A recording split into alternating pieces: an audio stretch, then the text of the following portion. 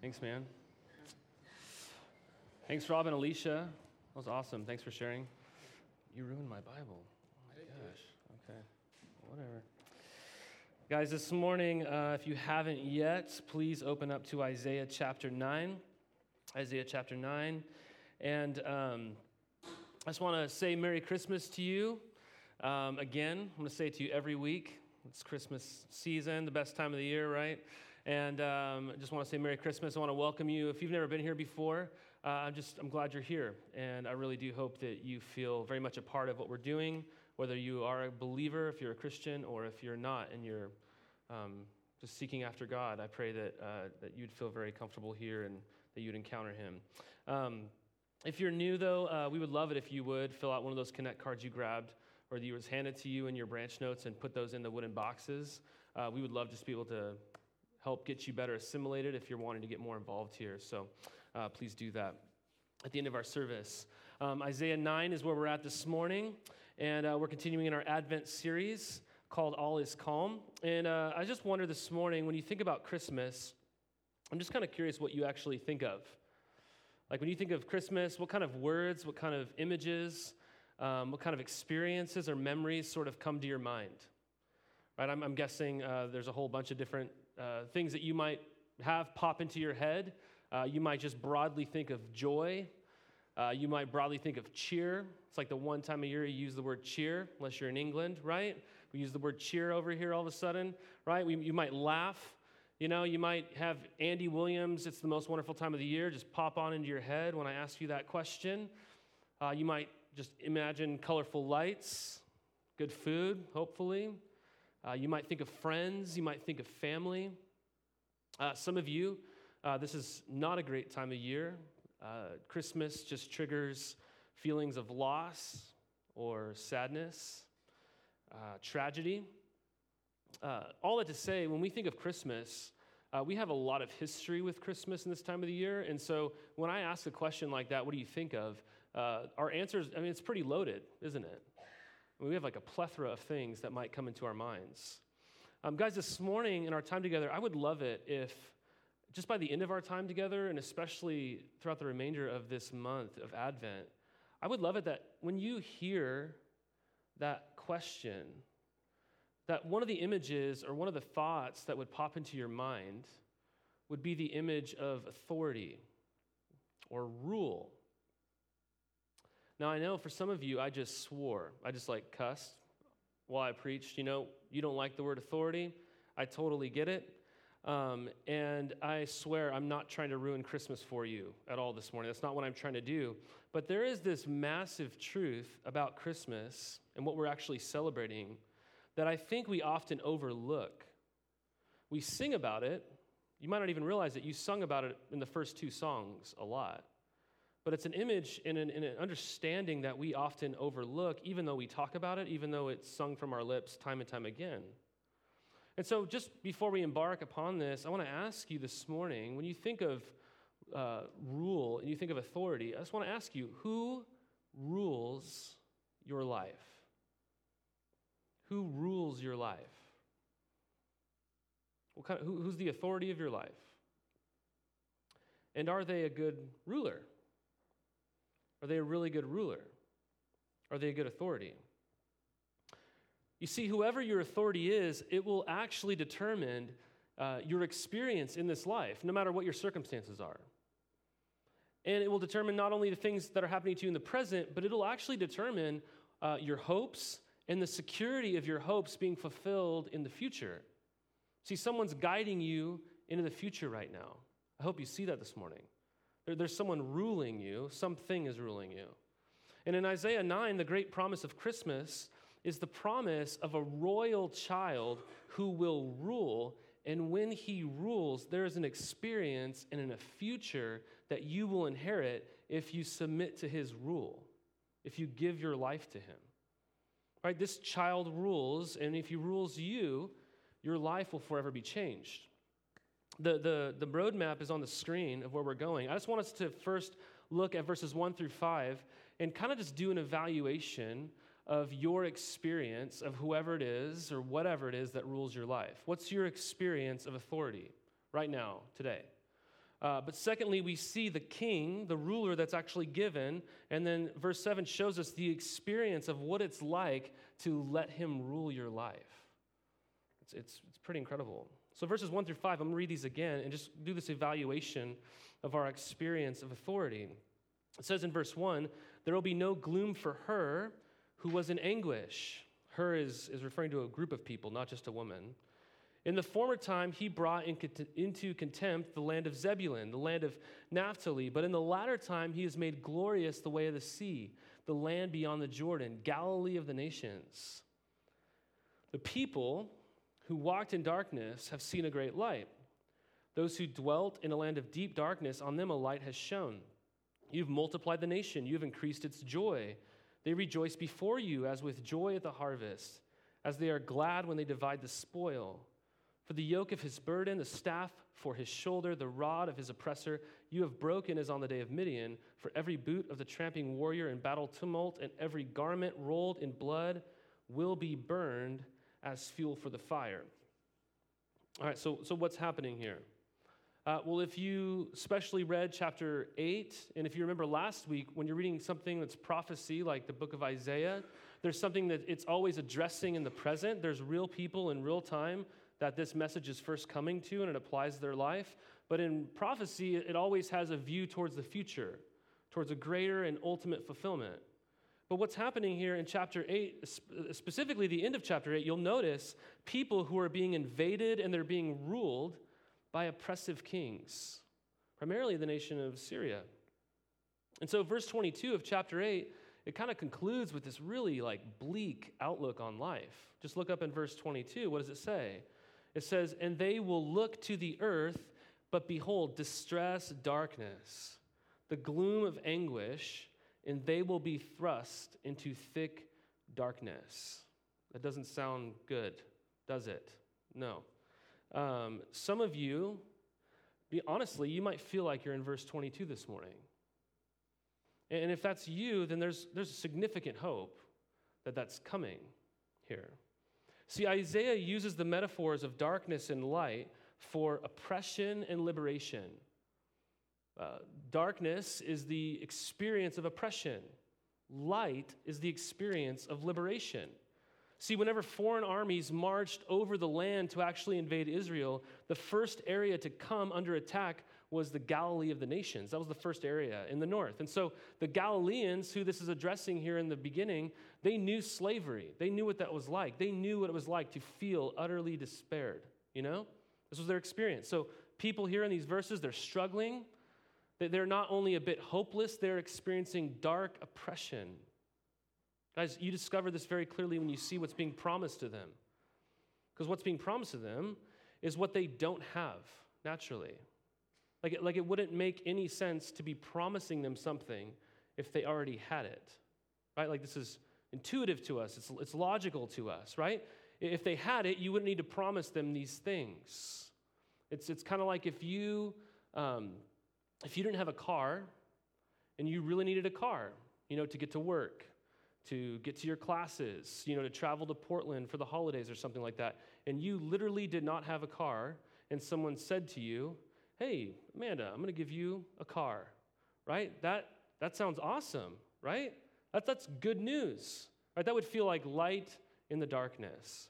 But if you already own an amazing brand new car and someone comes to you and says, hey, I'm going to give you a brand new car, you're going to say what? Okay, thanks. You don't really need it, right? You're a good Oregonian. You don't want to, expand your carbon footprint or whatever it is in society. And so you're like, I already have a car. I don't need a car. It doesn't make any sense to promise you something, to fulfill something that you don't have a need of. I'm just pointing this out because if you read verses 2 through 5, you can actually see the experience of what these people are going through. Right? These people are being governed in a certain way, and it's creating something that is the opposite of what's being promised here. So just look through this. Verse 2, they're walking in darkness. The second line of verse 2 actually says deep darkness. We all know darkness. If you go into a dark room, you can't see anything until you turn a light on. Right? That's what darkness is like, right? Darkness implies that you can't see, that you can't perceive, that you can't make sense of anything around you.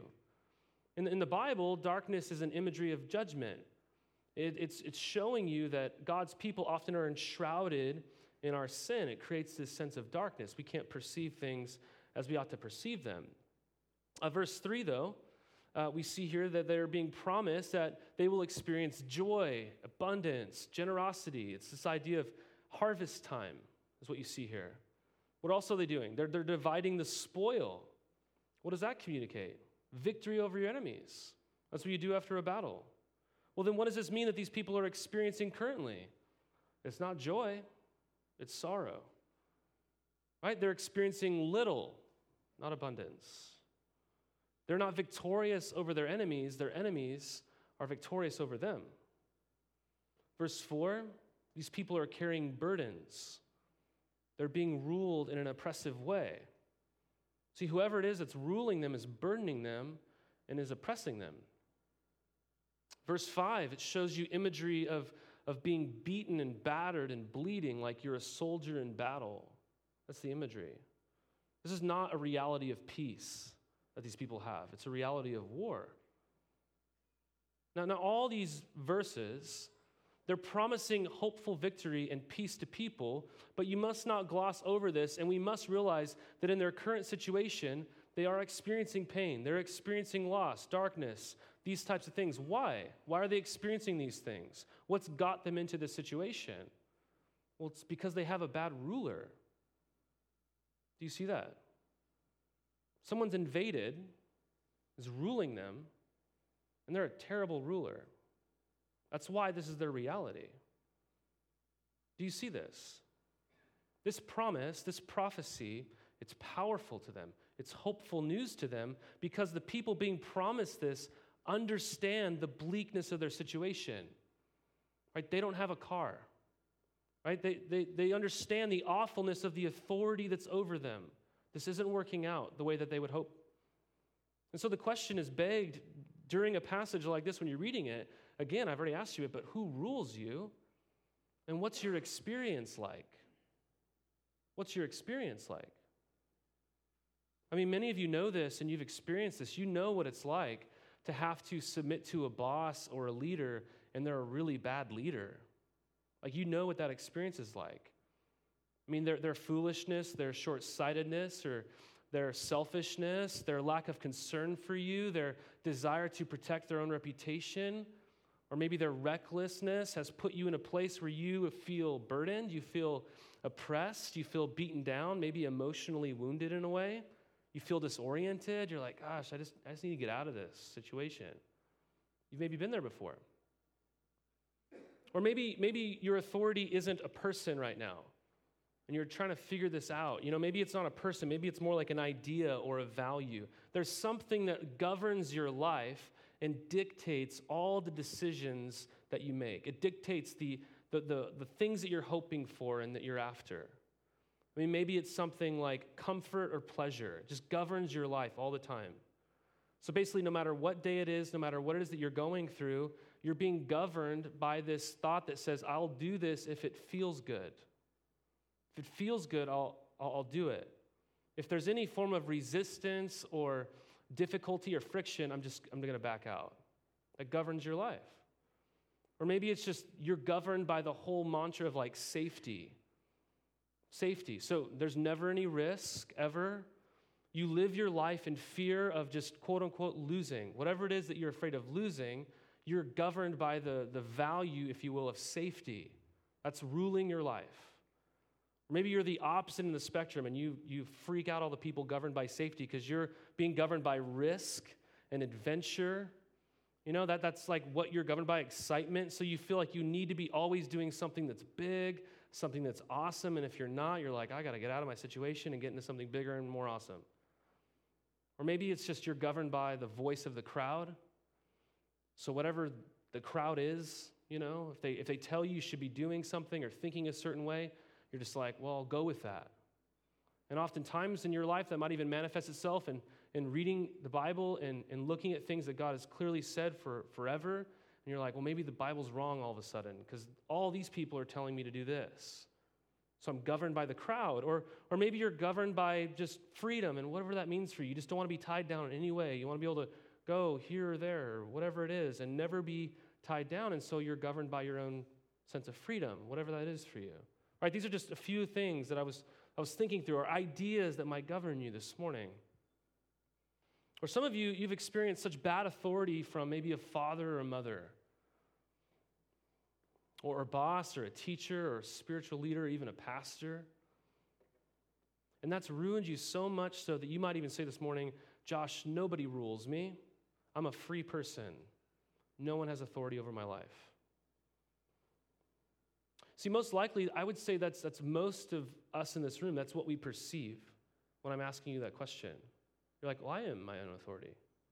I govern my own life. Outside of like some civic authorities, like police officers, hopefully, or some government officials or something, maybe a boss. You're like, no one rules my life. I rule my life. You're your own authority then.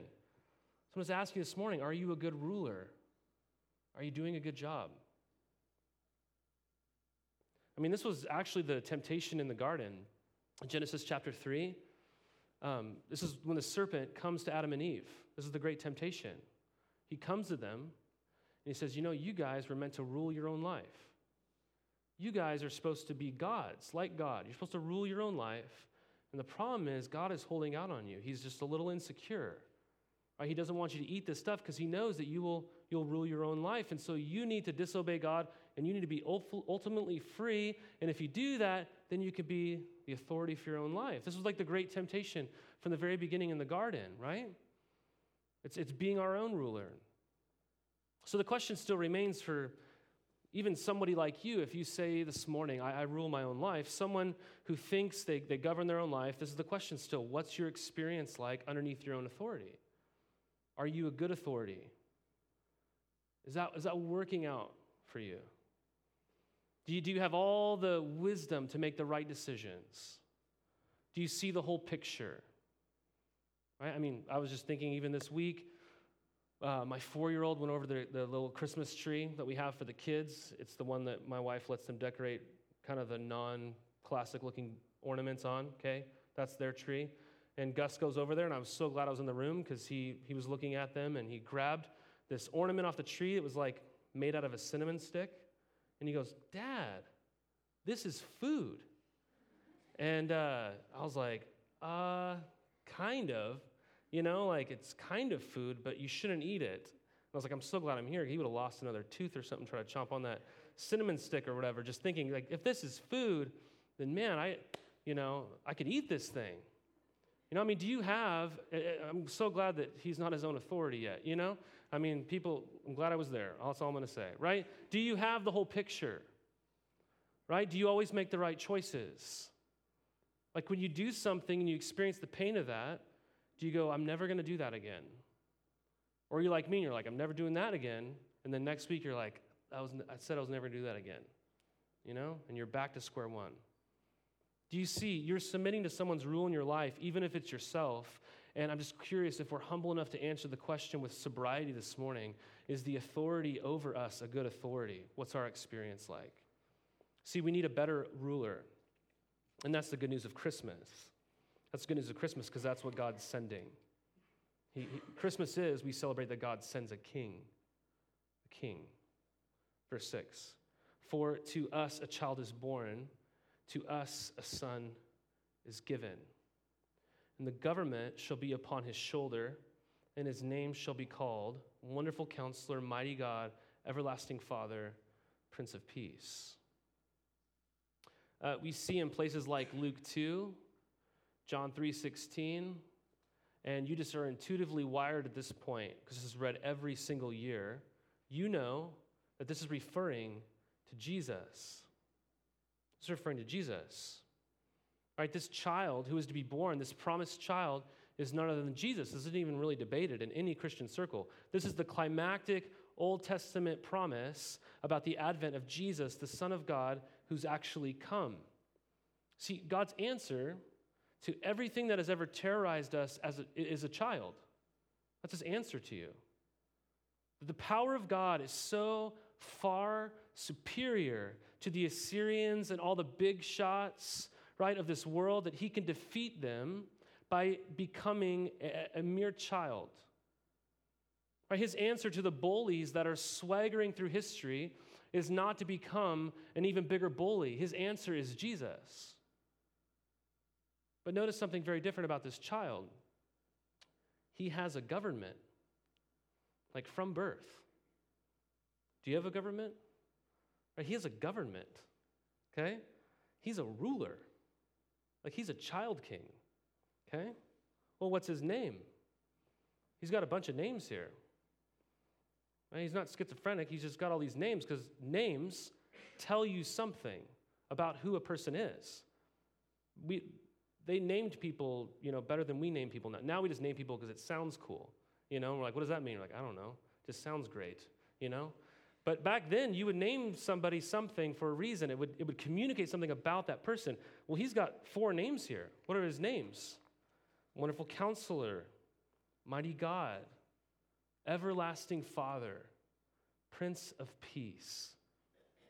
As these names are not random, they're not chosen because they sound cool, right? They're his name because they tell you about what this child king does. Right? But notice something, that all these names that are assigned to him are, first and foremost, they're God's names. So you can't steal these names for your kids, okay? They're God's names, and he's God, right? We talked about this last week. If you want to go back and listen, if you weren't here last week, we talked about the idea that he's God with us. These are God's names. But number 2, notice, these are names of authority. These are names of authority, aren't they? Think about it. A counselor is somebody that you seek out and you posture yourself in a way that you're listening to their advice, right? And you're listening for their wisdom, and then you're applying it to your life. Right? So a counselor is a person of authority, and if you have a really bad counselor, the counsel that you apply, it's going to be really damaging, isn't it? Or if you have a good counselor, the counsel that you apply will be life-giving. Well, what kind of counselor is this child king? Well, he's a wonderful counselor. I mean, if he's God, just think about it. If he's God, he kind of knows how life works, doesn't he? He kind of designed this whole thing. That makes him a great counselor. But even more so than just knowing how life works, this counselor has actually walked a mile in your shoes, so to speak. That's what makes him an even better counselor. Jesus has done that. He's actually walked in your shoes.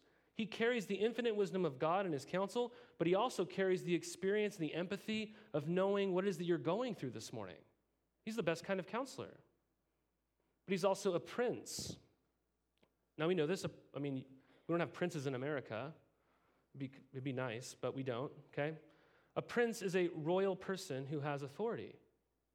So they rule over people in a specific way that affects the livelihood of the people that they rule. But this prince is the Prince of Peace. That means when he governs, it always, always produces peace, every time. It's just what happens. He's the opposite of what these people are experiencing. He's not a tyrant who burdens and oppresses people. He rules with peace. He's a father, right? So a father is an image of an authority figure in a home, for better or for worse. Right? I mean, a father has authority, and that authority is used to either raise and build up children or abuse children and tear them down. And some of you have different experiences with that. Some of you, my heart breaks. So I know your experience has been the latter. And some of you have a mixed bag in there. And so even when you hear Everlasting Father, you cringe. Right? Well, what kind of fatherly figure is this child king? He's an everlasting father.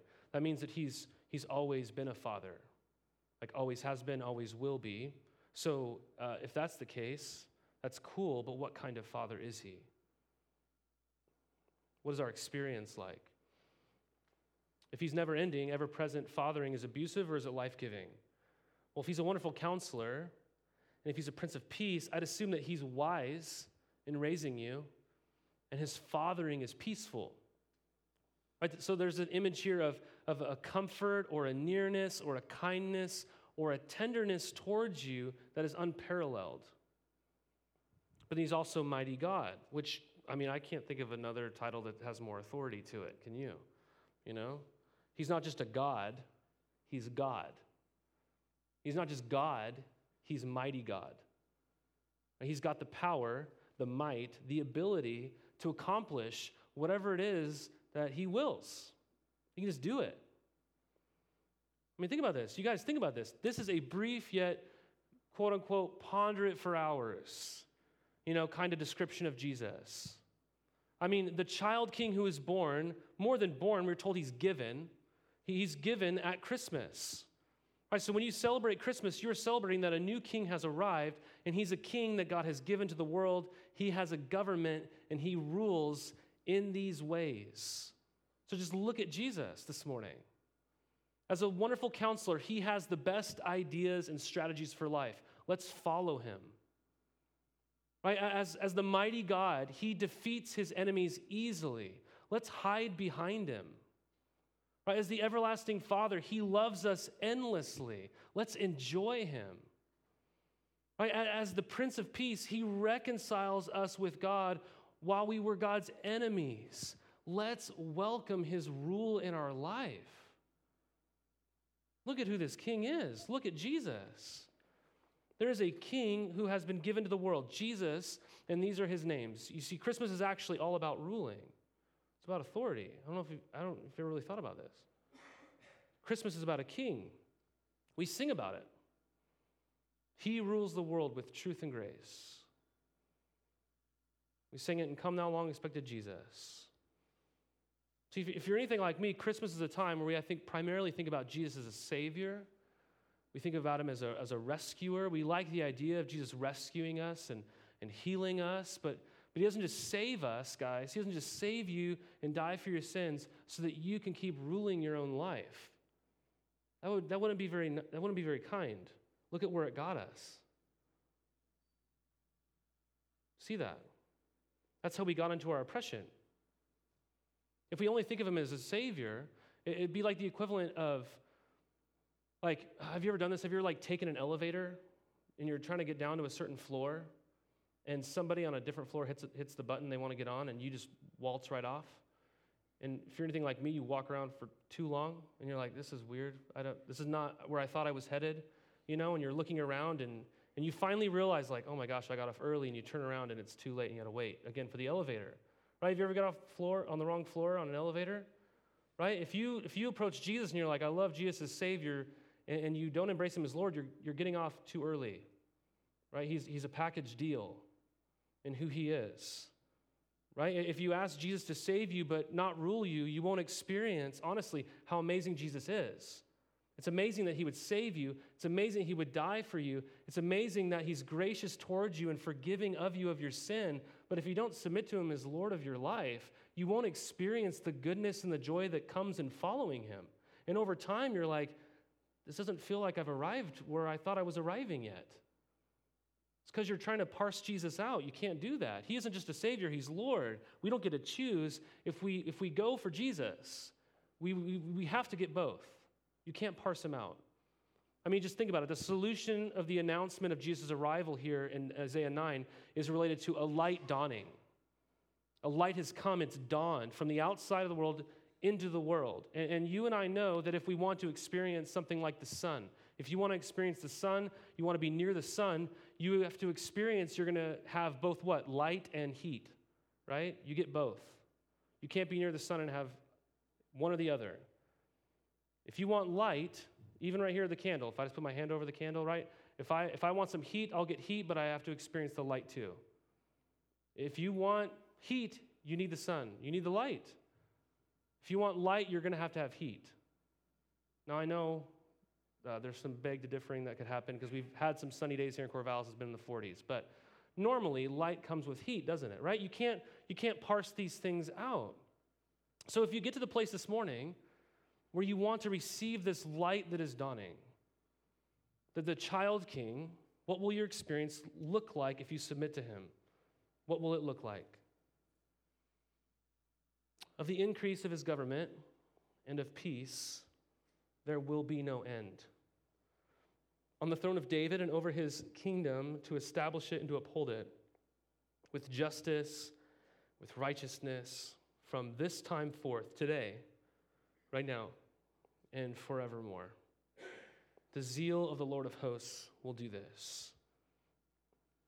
So the experience of Jesus' rule, and we see in verse 7, the first part of the verse, his government will increase and have no end. It's just always increasing. It's expanding. But as it increases, as his rule increases across the world, it brings with it the increase of peace. Never the opposite. I mean, don't you want peace? Don't you want peace? Whatever it is this morning that rules you, is your experience always peace? And is that even increasing in your life? Whatever that is. There will never be an end to peace. God doesn't have good days and bad days. His days of ruling have no end, and therefore his peace has no end. I mean, this word peace in Hebrew, it's the word shalom. It means basically when all things are as they should be. That's what peace means. And think about it. We see this most perfectly exemplified in the Garden of Eden again.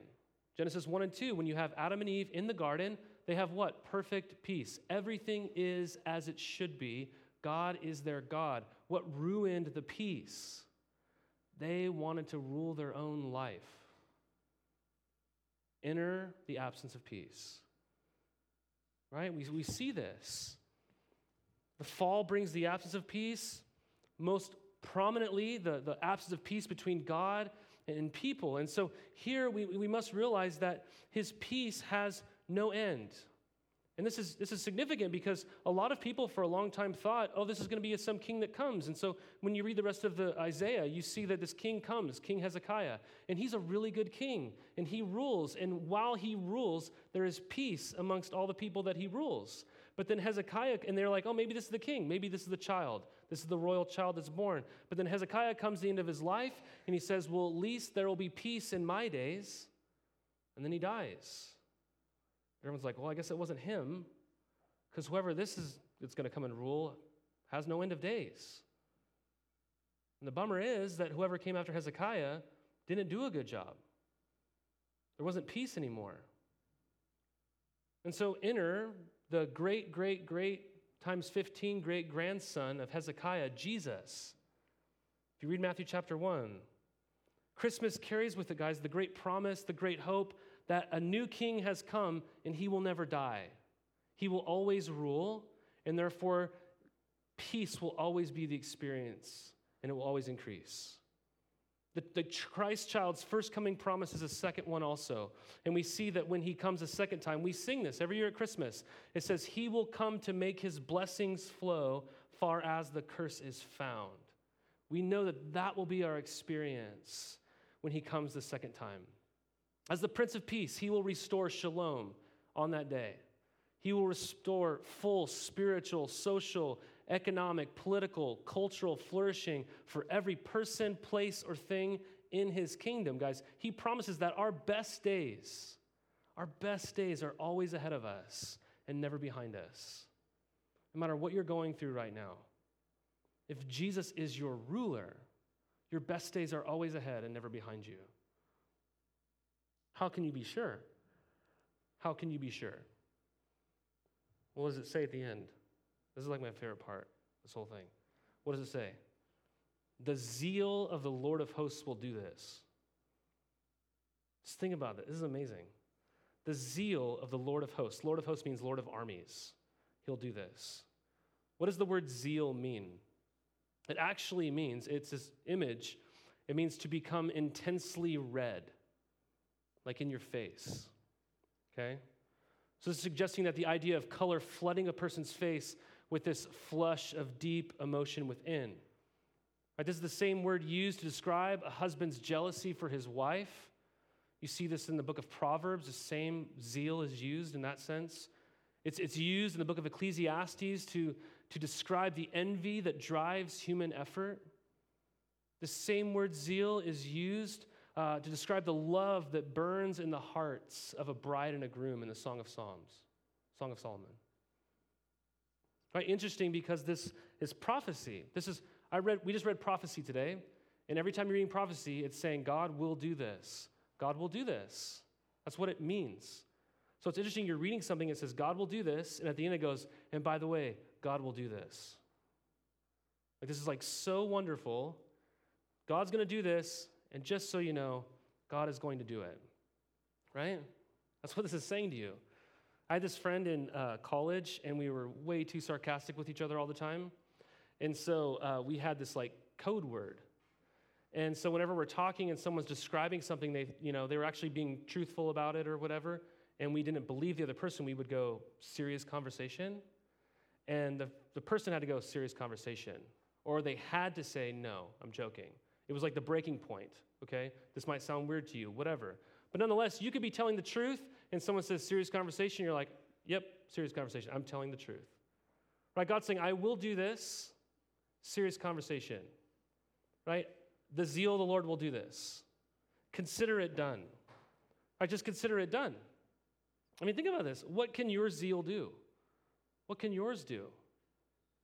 I mean, my zeal only works until I get tired or I run up against something that's way more powerful than me, and then it doesn't work anymore. Right? This is the zeal of God. He's not just any God, he's the God of armies. No army can stop him. It's what's done is done. Like he's promised it, it's going to happen. This will be the experience. And it is now. I love this will be on the screen. This is from Ray Ortland's commentary in Isaiah. He says, the most weighty words in this text come at the end. The zeal of the Lord of hosts will do this. God is zealous. The idea of gentle Jesus, meek and mild, is not wrong, but it's incomplete. He's also zealous Jesus, brave and bold. And Isaiah is saying that this that God intends to accomplish will occur with a zeal from the undivided heart of no one less than the Lord of hosts. Jesus' rule is certain. The experience described under his rule is guaranteed. I mean, just think about how weird this is. In verses 2 through 5, they're written in past tense, but they're telling you something about the future. I was sitting there this week talking to Mitchell about this. I was like, this is so weird. It'd kind of be like me saying, hey, Jeff, I'm going to take you to Disneyland. You've ridden Thunder Mountain Railroad, and you've eaten $10 churros all day, and you've taken your picture with Mickey. Right? Doesn't that sound weird? To be like, hey, I will do this. It's already happened. That's literally the grammar that's used here. It's already done. It's what's done is done. How can it be? Because of God's zeal. My zeal, it bulldozes people until someone can bulldoze me. What did God's zeal do? What did his zeal do? That jealousy that a husband has for his wife, what did it do? Did it bulldoze people? No, it drove him, actually, to the lowest place, to the place of greatest humility. It drove him to the cross. That's the zeal of your king. But why did he do that? We're told he did that to make peace between you and God. That's why he did it, because we didn't have it, and I couldn't accomplish it. But the king came, and he accomplished it for you. And now that he's made peace between you and God, if you've trusted him as Savior and you've given your life to his rule, the promise is he'll come again, and when he comes, his government will ever increase and his peace will ever go forward. Do your rulers and your authorities do that in your life? Do they go to the bottom? I'll never forget the story. I have to share it. It's a story of, I read it in Tim Keller's book, Every Good Endeavor. He tells a story about this woman who worked at a TV network. I've told this to you, a few of you before. She worked at a TV network. She was really new at the job, and she did something she screwed up royally early on in her work, like fireable offense kind of thing. But her boss, right above her, went to their main boss. You know what he did? He took credit for all the stuff that she did that was wrong. He went in and he's like, hey, it's my fault. I should have trained her better. I should have done X, Y, and Z. Don't fire her. And he took the hit. He really did. He took a hit in his status in the company. And that lady was like so blown away by that. She's like, I'm so confused. I've had a lot of bosses who've taken credit for the good things that I've done, saying they did it, but I've never had a boss take credit for the bad things that I've done, saying they did it. How in the world could you do that? He says, well, let me tell you. My whole life is based upon the reality that Jesus gave me all the credit for all the good things that he did. Right? He applied his perfect standing to me. That's what he meant. And my whole life is based on the fact that he took credit for all the bad things that I did. So this just makes sense to me. And her response was, where do you go to church? It just blew her mind. Do you have authorities like that in your life? This is what Jesus did for you. This is what your king did for you. This is what his zeal drove him to. So what's your response? What should our response at Christmas be if this is what Christmas is about? Well, we'll put it to you the way Jesus puts it in Matthew 4. Let's put it on the screen. We'll end with this. Jesus quotes Matthew 9. He says, now when he heard that John the Baptist had been arrested, he withdrew into Galilee. And leaving Nazareth, he went and lived in Capernaum by the sea, in the territory of Zebulun and Naphtali, so that what was spoken by the prophet Isaiah might be fulfilled. The land of Zebulun, the land of Naphtali, the way of the sea, beyond the Jordan, Galilee of the Gentiles. The people dwelling in darkness have seen a great light.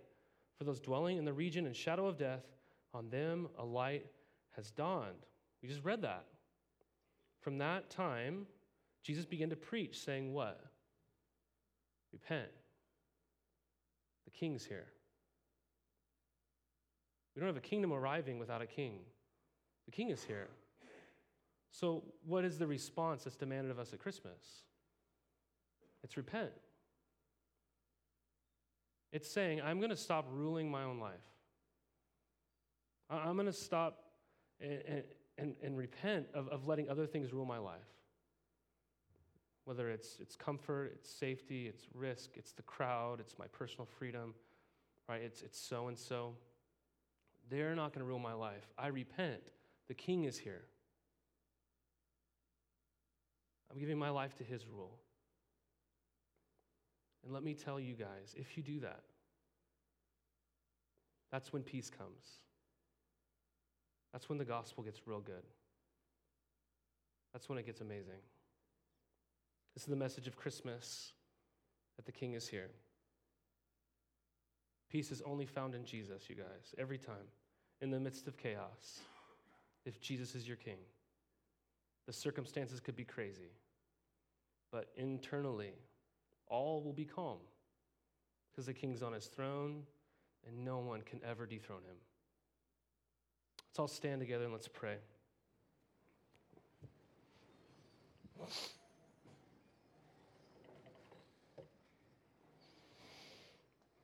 Lord Jesus, we pray that today would be a day where all of us might just humble ourselves, come to you, trust you in your goodness, God. Lord, I do pray that we would see how you really are our rightful king, our rightful ruler. And I know that's weird and hard for some of us because we're never told that. I know everyone's telling me that I'm just my own person, I can do whatever I want, that kind of stuff. And this feels even difficult for me at times, Lord. And I just know that that you're trustworthy, you're good, that when we give our lives to you, I pray that we would just experience, all of us in this room, that we would experience you as the wonderful counselor, the mighty God, the everlasting Father, and the Prince of Peace. God, would our hearts bow to you this morning? I pray these things in Christ's name. Amen.